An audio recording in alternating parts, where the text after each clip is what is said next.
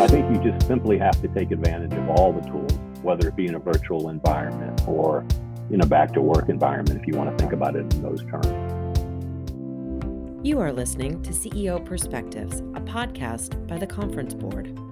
Welcome to this episode of CEO Perspectives, a signature series by the Conference Board. CEO Perspectives are conversations that take an objective, nonpartisan look at a range of subjects that matter most to business leaders. To help make sense of these topics, we sit down with thought leaders and do what we do best at the Conference Board, provide trusted insights for what's ahead. I'm Steve Odland, the CEO of the Conference Board and the host of this series. And in today's conversation, we'll discuss the 5-point leadership framework for senior executives, spotlighting opportunities for allyship and sponsorship within that framework. Joining me today is Jack Stahl. Jack is the former CEO and president of Revlon, former president and COO of the Coca-Cola Company. And currently, Jack serves on several boards and is the co-founder of CNext, a venture dedicated to leaders advancing leaders. Jack, welcome to the program. Thank you so much, Steve. I appreciate the opportunity to be here. So, Jack, you started CNext. Maybe you could start by just sharing with our listeners, what is CNext and why did you start it? Yeah, I spent a long time at Coca-Cola and then at Revlon, a very different situation. But the common theme for me was I thought the highest impact I could have as a senior leader was investing in our great talent at both companies. So I loved coaching and helping to develop people. After that journey, I said to myself, how do I do that at scale with more than one leader at a time? So I co-founded CNext, and we put on forums for very senior leaders where we put in front of them former CEOs who share actionable frameworks to get things done inside of their corporations, to drive results, to help develop talent and great teams. And these senior leaders who attend the programs learn from each other and from former subject matter experts. So we're helping to develop talent at scale in a peer network with CEOs sharing their learnings to these members from various corporations. And that's what we love to do. Yeah, and this whole subject of leadership development, you know, if you're not doing it every day, it seems like, well, don't they kind of learn that on the job? How come they don't know how do they get to be a leader without knowing how to be a leader? But there is a lot to it in this day and age, and everybody needs help and everybody needs coaching, right? Absolutely. I had some great coaches along the way and who in a very concise period of time could challenge my own thinking, work to understand what I was challenged by, and then could offer their perspectives and frameworks that would help me get things done much more effectively and much more efficiently, whether it was at Coke or Revlon. So you're right. Everybody can draw upon support in one form or another.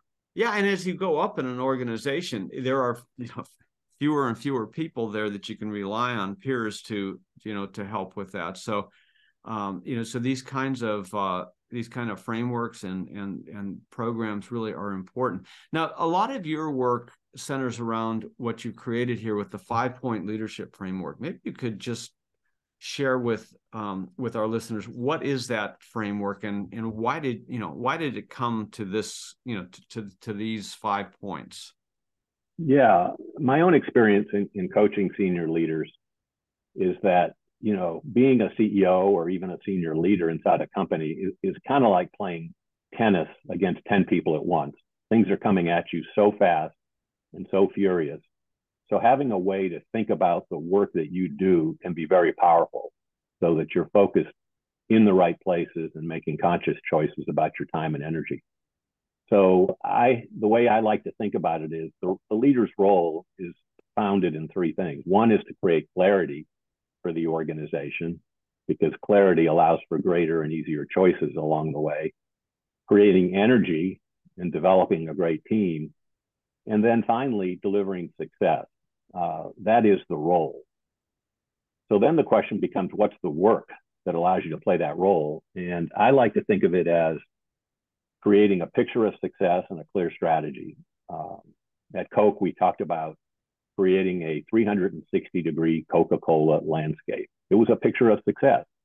And our strategies of availability, affordability, and acceptability of Coke products globally fell out of that. And then we talk about relentless communication, the importance of the leader, the CEO, or the senior leader being the chief relationship officer. You have to get your team to relate to the strategy and to you as a senior leader. So relentless engagement becomes the second bucket of work. And then managing the external world. Most senior leaders have maybe 5 to 6 to 7 major constituencies. As you become a CEO, maybe that number jumps to 15 or 20. And those external constituencies in today's day and age are all talking to each other. So that part of the work, managing the external world, is critical. How do you set priorities? Where do you focus your time and energy? Becomes an important choice in and of itself. And then managing the work. You have to ensure execution. And I think the trick there for a senior leader is, how do you do that at scale through your meeting routine so that you're ensuring execution with large numbers of people at once, not just one-on-one? And how are you teaching and sharing and helping to develop people at scale in those larger meetings around key initiatives or around performance? So that fourth bucket of work is ensuring execution by managing the work. And finally, people development itself. Your role as a coach, your role as a role model in helping people develop, having coaching conversations late in the day where you're getting underneath people's challenges and helping them solve those challenges. So that is what I kind of frame up as the work of the leader: destination and creating a picture, relentless communication, managing the external world, ensuring execution, and then leading people development. That's how I frame up the work of a senior leader. Yeah, and that's really all encompassing. It seems simple when you say it in 5 little points, but it is all consuming, and it's all interrelated. These aren't discrete points. You've related them back and forth. But let's just kind of step through each one.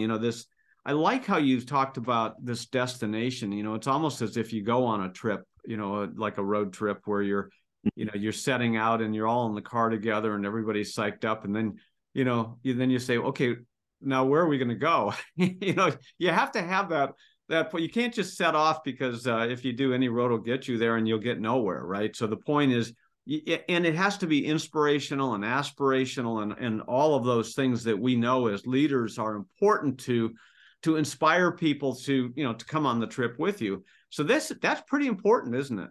It's really important.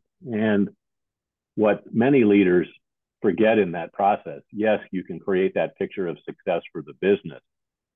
And I use the example of Coke's 360-degree landscape, where our customers, what did that look like for our customers with our products and brands and sales equipment? What did it look like for our share owners in terms of the size and scale of the company?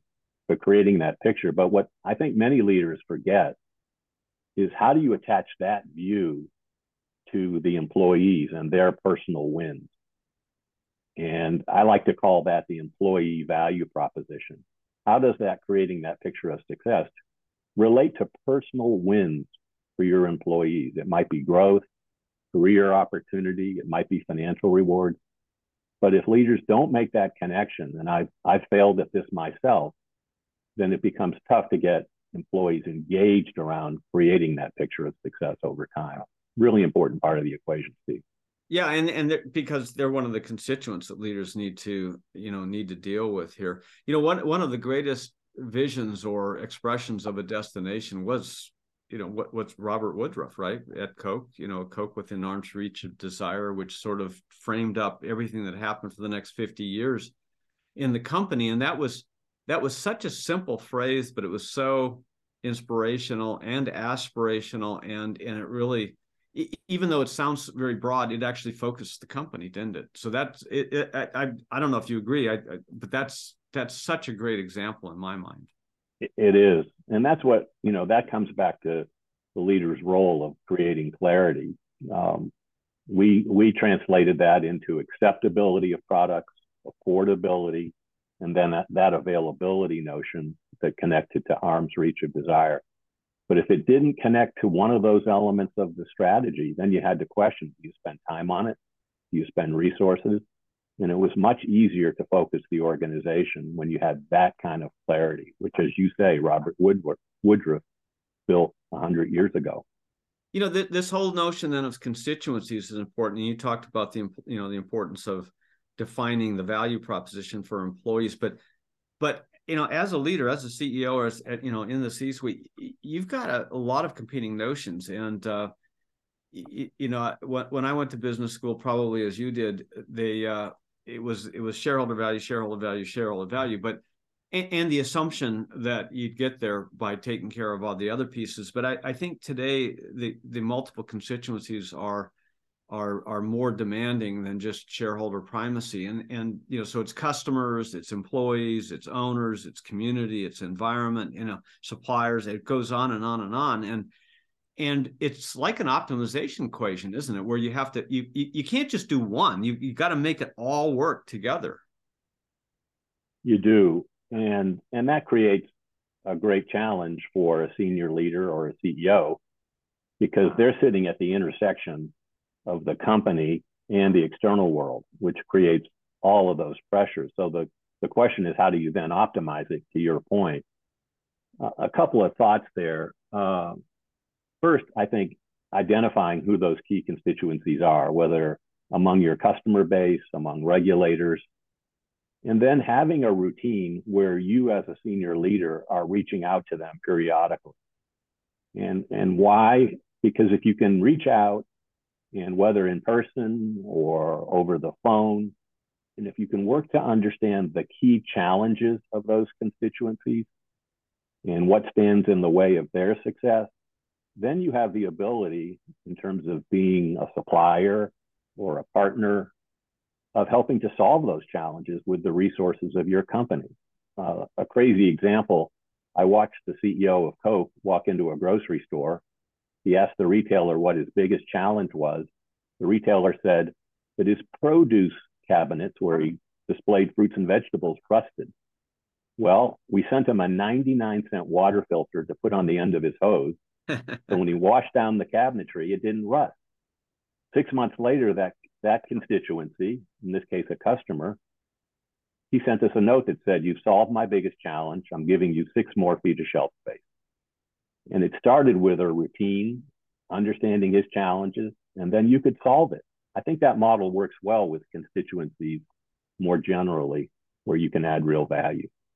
Well, and so, the notion of becoming the chief relationship officer, or the term you used was relentless engagement, it applies, of course, to internal communications and that leading that development with your employees. But that is also true of all the constituencies, isn't it? I mean, what you've just described is relentless engagement with each one of those external and internal constituencies.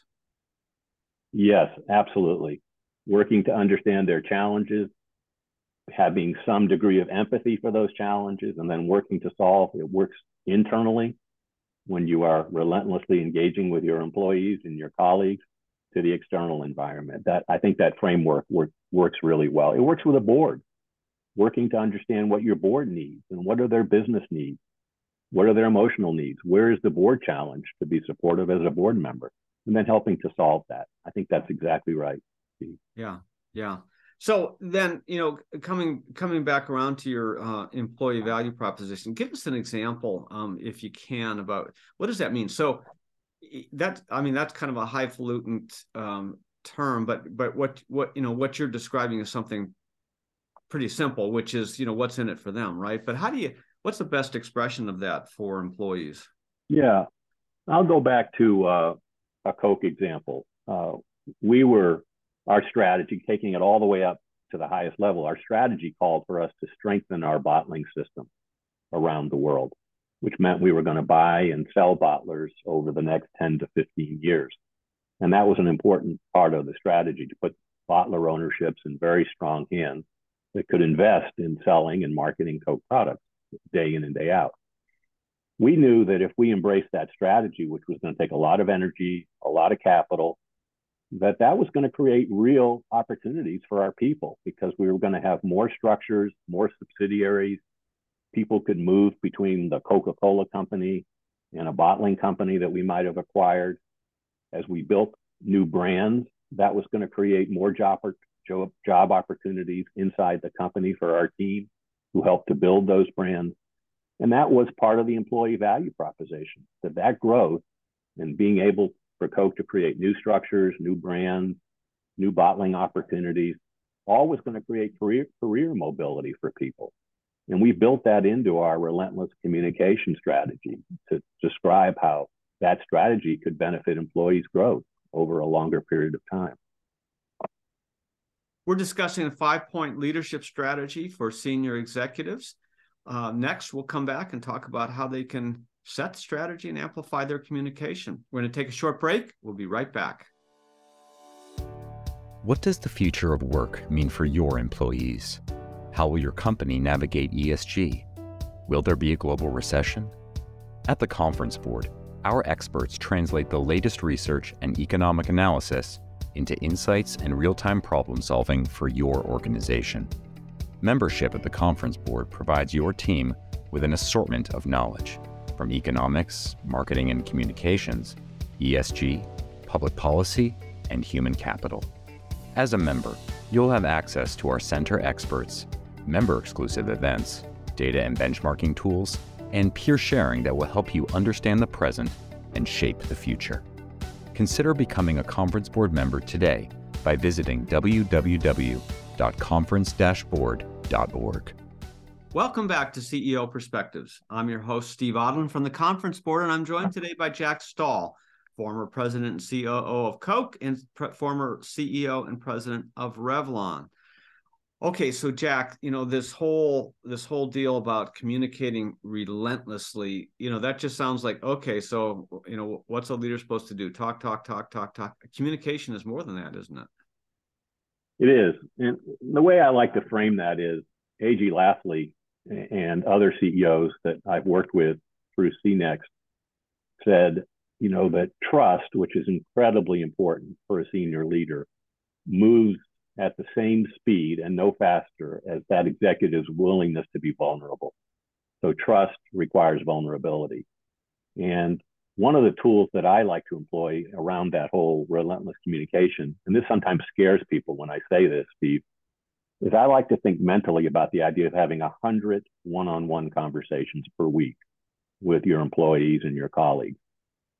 And that sounds amazingly intimidating, but it can be as brief as you're in the elevator, introducing yourself to a teammate, asking them for their name, what they do, what they're working on, and maybe their biggest challenge. And then you as a senior leader can listen to that. You might not solve it immediately, but you might be a resource to help solve it. It might be a need for better materials. It might be a need for more resources, for more training.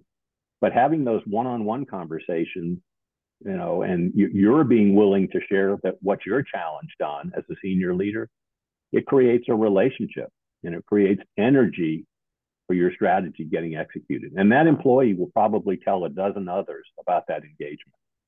So that's one example of a tactic, having, 100 one-on-one, 90-second conversations with people over the course of a week. But it does dimensionalize what relentless engagement looks like at one level. Yeah, now, this whole notion of, informal communication, the elevator interactions, as you referred to, worked really well in a 100% in-office, concrete world. We then went to, through the pandemic where we were 100% virtual. And that only worked for a while because of the goodwill and everything that was set up before that. Now we're back to a hybrid world in most cases, in many cases. And you hear leaders saying, oh, we're really missing, that whole informal dimension. And I think they're talking about this kind of communication. It goes to mentoring, it goes to, to training, it goes to career development and all that. So how should leaders be thinking about, all of that kinds of communication now in a virtual world? Yeah, the best CEOs that I've seen and senior leaders are taking advantage of these new tools. I've got folks that we work with at CNext, for example, who have set up virtual lunch and learns that they weren't doing before. So once a week with 12 different people across the organization, they're getting on. They spend a few minutes updating the organization on performance, key strategic initiatives and their progress. And then they turn it over to the dozen people in the room, asking what they're seeing, what I as a leader might be missing. And they're using the tools that are available to them to create the kind of engagement that's important for success. So I think you just simply have to take advantage of all the tools, whether it be in a virtual environment or in a back to work environment, if you want to think about it in those terms. Yeah, but it also, if you're thinking about a hybrid world where you're kind of, you're doing a little bit of each, it also means you really have to think about, what work you do when you're virtual versus what work you do in the office. Because we're hearing from various companies that people are going back to the office and then they're trying to put their heads down and work. And there's all this stuff going on around them and they're saying, oh, I'm interrupted and all that. But you almost have to say, okay, the time in the office I'm going to spend doing what Jack, you were talking about, which is that interaction. You've got to use that time to do your informal interactions, your communications and so forth. Save your personal stuff for when you are remote. And that goes all the way up and down the organization, doesn't it? It does. And I think you're right. Defining the role of in-person time, I've heard it defined in 3 buckets. One is what you just described, those kind of one-on-one engagements. And then there's collective creativity, which argues for sitting down around a conference table and looking at the same whiteboards at the same time. And then apprenticing folks that are new in their roles, particularly young folks that are new in their roles. Those seem like 3 buckets of work: those personal connections, collective creativity, and apprenticeship type of communication, which I think benefits from face-to-face based on what I'm seeing. Well, and that's talent development, which is one of the largest needs of a company. And so therefore, I think most CEOs smile when asked, what do you spend the most of your time on? And it's almost invariably human capital. CHROs think that they own it, but CEOs really own it, and they own it up and down, from motivation to communication to development. And so this whole town, especially in a knowledge-based economy, I know we still make stuff, but in a knowledge-based economy, your people are your assets. That is your differentiation. At Coke, it's a formula that's locked away somewhere in addition to that, but for most companies, it's strictly people. It's intellectual capital, and so therefore, this whole notion of talent development takes on a different level of meaning and importance to companies in this day and age, doesn't it? It does, and I think, given what you just said, and given what you said earlier, that all these buckets of work, from setting strategy to talent development, they do intersect. So if you're leading a meeting on ensuring execution of a major initiative, that's a chance for you to share your strategy. That's a chance for you to share with 15 people at once how you would approach a given problem, or how you think about dealing with a customer, or how you think about dealing with a supplier. All of that is talent development, which can be done in the context of managing execution routines. So all of these areas intersect with one another and give you chances to develop people, help people learn from your experience, from your frameworks, from your approaches.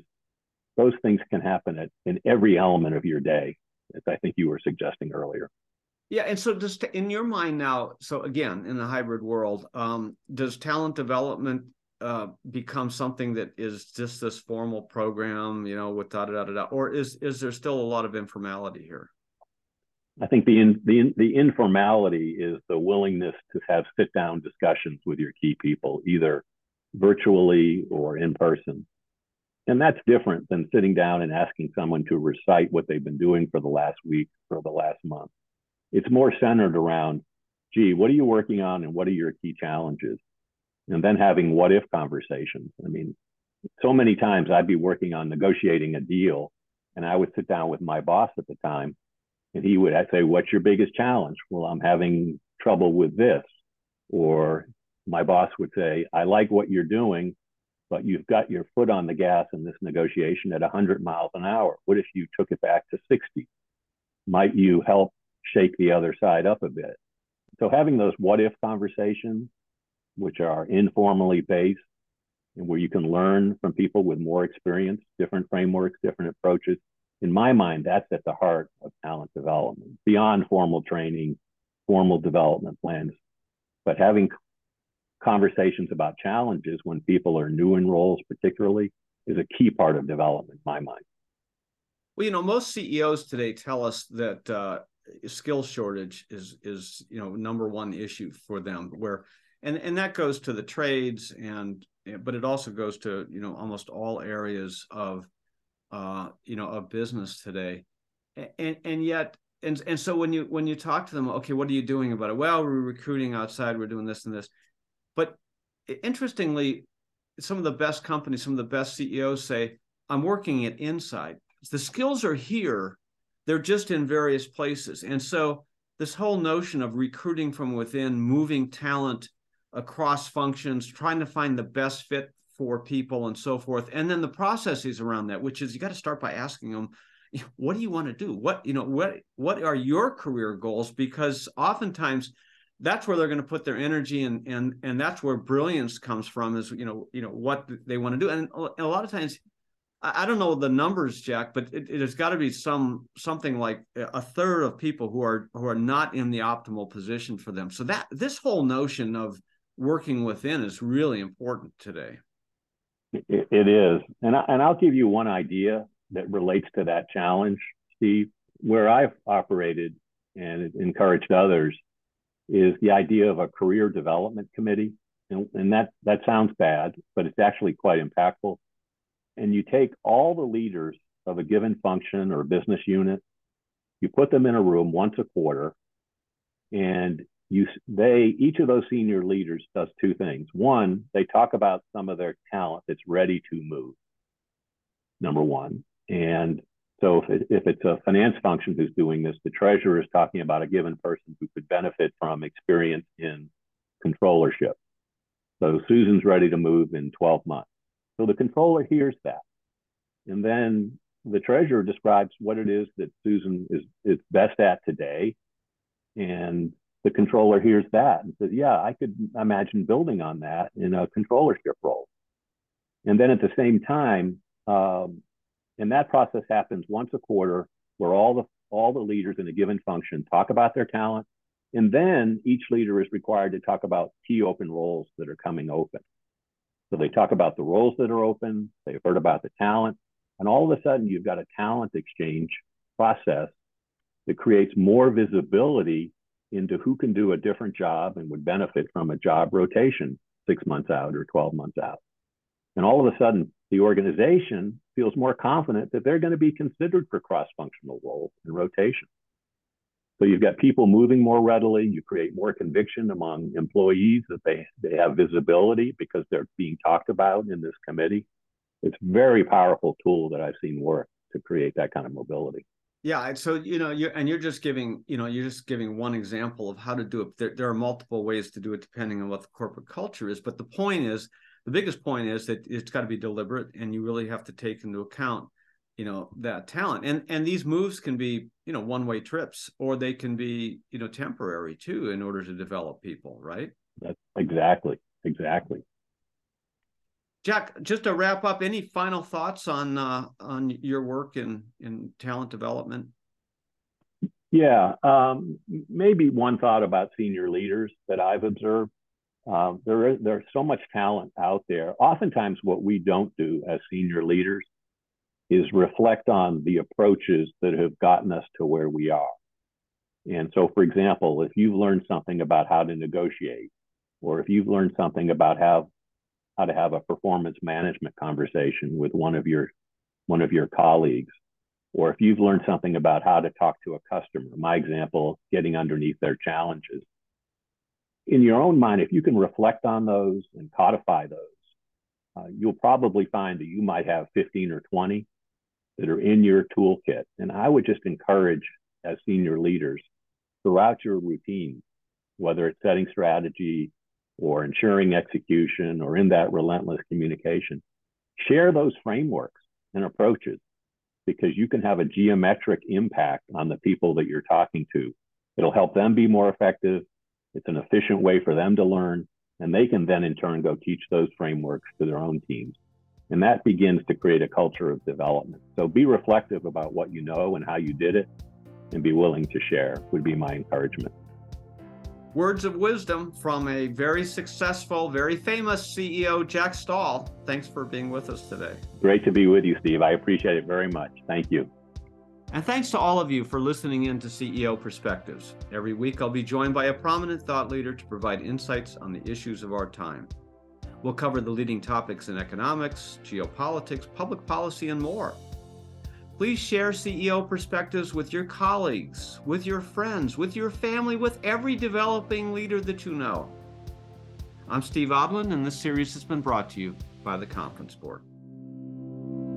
You have been listening to CEO Perspectives, a podcast by the Conference Board.